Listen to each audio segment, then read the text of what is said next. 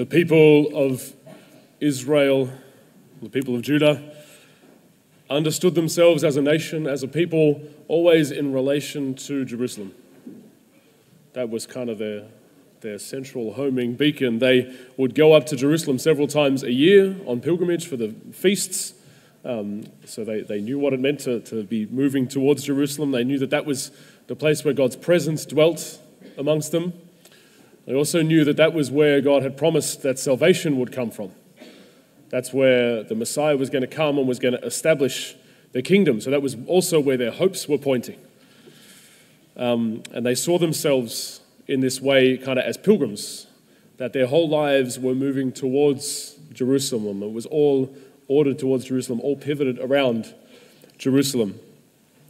And I think it's hard for us to grasp this without something of a modern equivalent. So here's something, an analogy, we'll see if it works for you.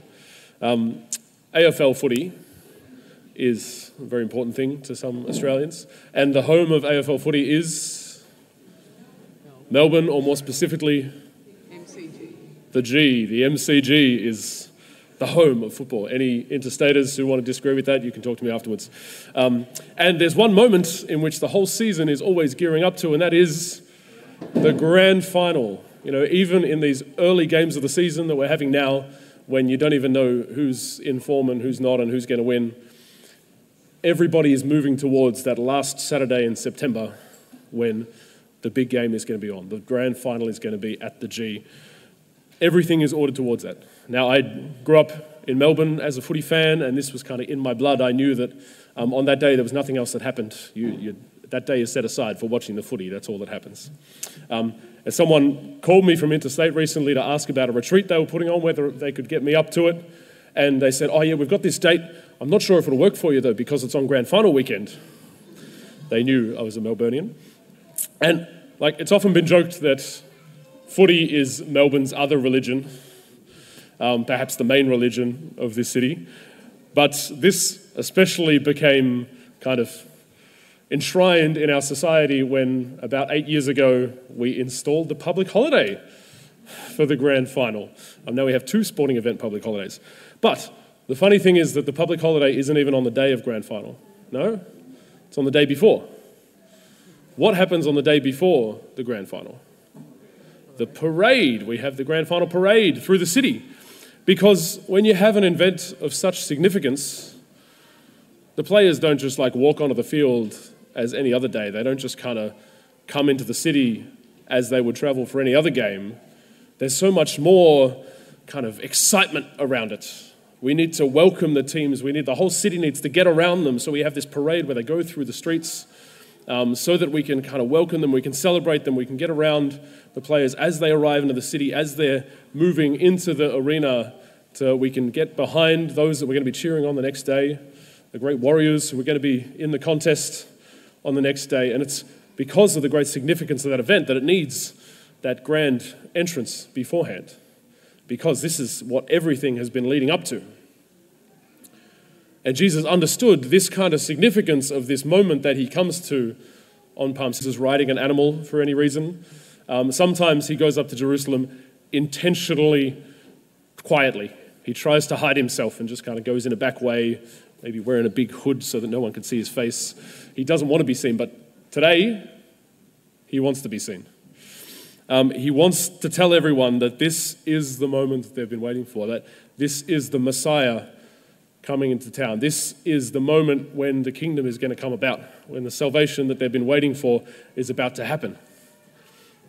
Jesus takes up the prophecy and enters the town in such a way as to announce that to the people, and they respond and they enter into that joy and that rejoicing. So we need to notice that significance as we come into this week and we celebrate these events of the Paschal Mystery, these events of Holy Week that are the reason for our hope and the reason for our joy, the reason for our life as Christians.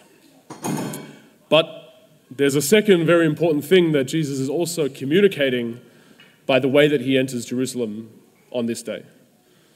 Not only is he pointing out that, yes, he is the Messiah coming to bring about the kingdom, to bring about their salvation, but he shows something very important about the way in which he wants to bring about that salvation. the way in which he is approaching these events of the coming week. Because of all the prophecies that he could have taken up about the Messiah coming into Jerusalem, he takes up this one about riding on a donkey. Now, have you ever heard of a great warrior riding out to war on a donkey? No, it doesn't happen because donkeys are slow and gentle.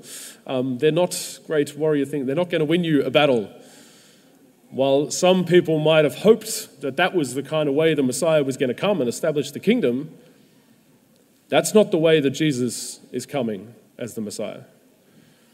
He's coming in humility.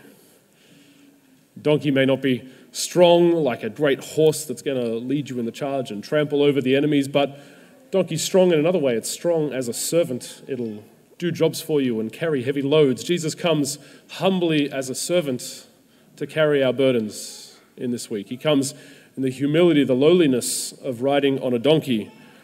This is the way in which he wants to bring about salvation. This is the strength of his kingdom, is not in coming in and doing away with evil and bowing us all to his will by his great might and force and majesty. No, the strength of his kingdom is in love and humility. He comes to journey with the broken and weak humanity and to submit himself to all that that means.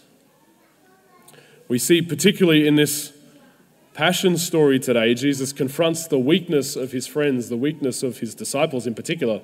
Yes, also the weakness and the brokenness of those who want to crucify him, the Jewish leaders, but particularly his disciples. Firstly, we see Judas, who from the very start of our reading was looking for a chance to betray him.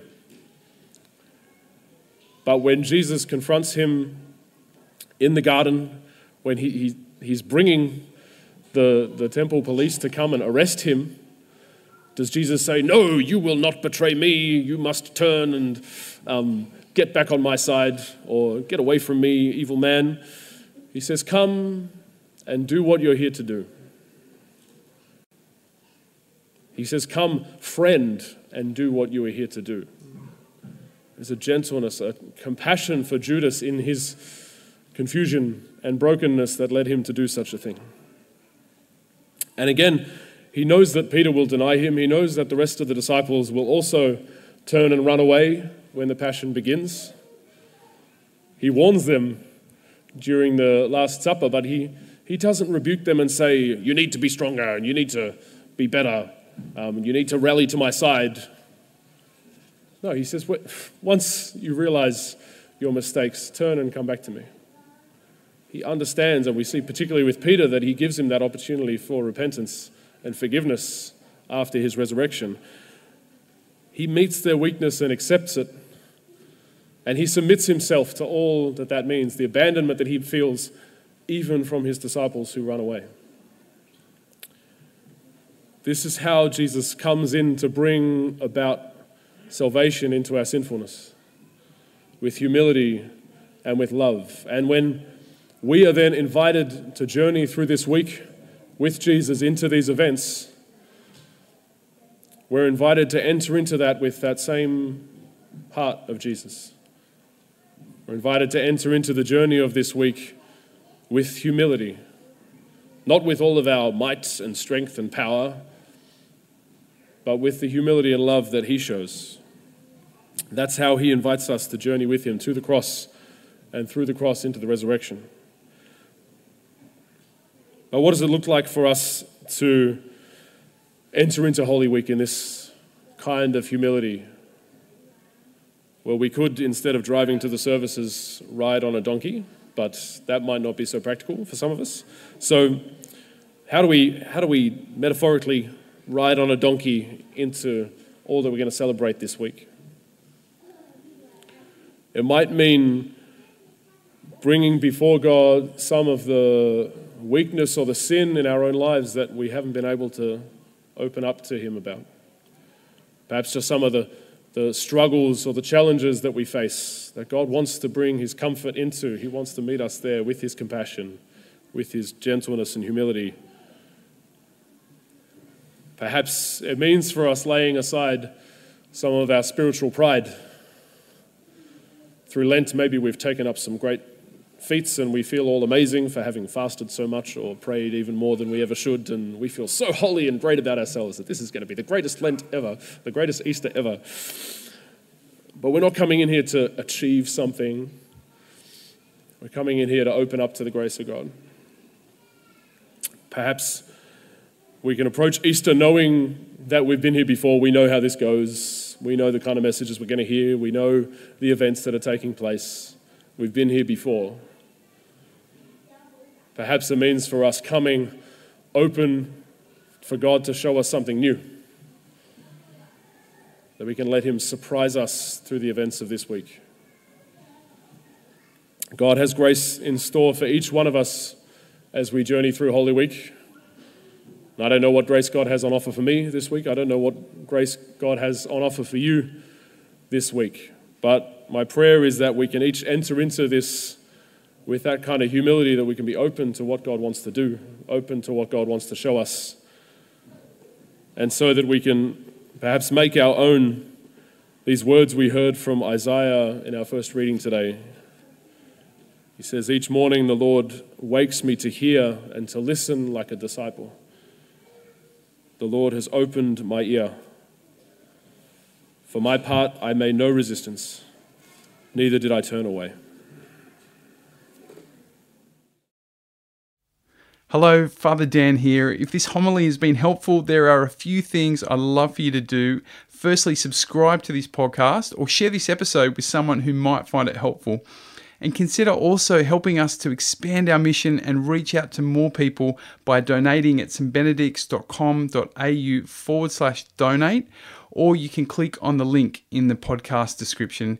Thanks so much for joining us and have a blessed week.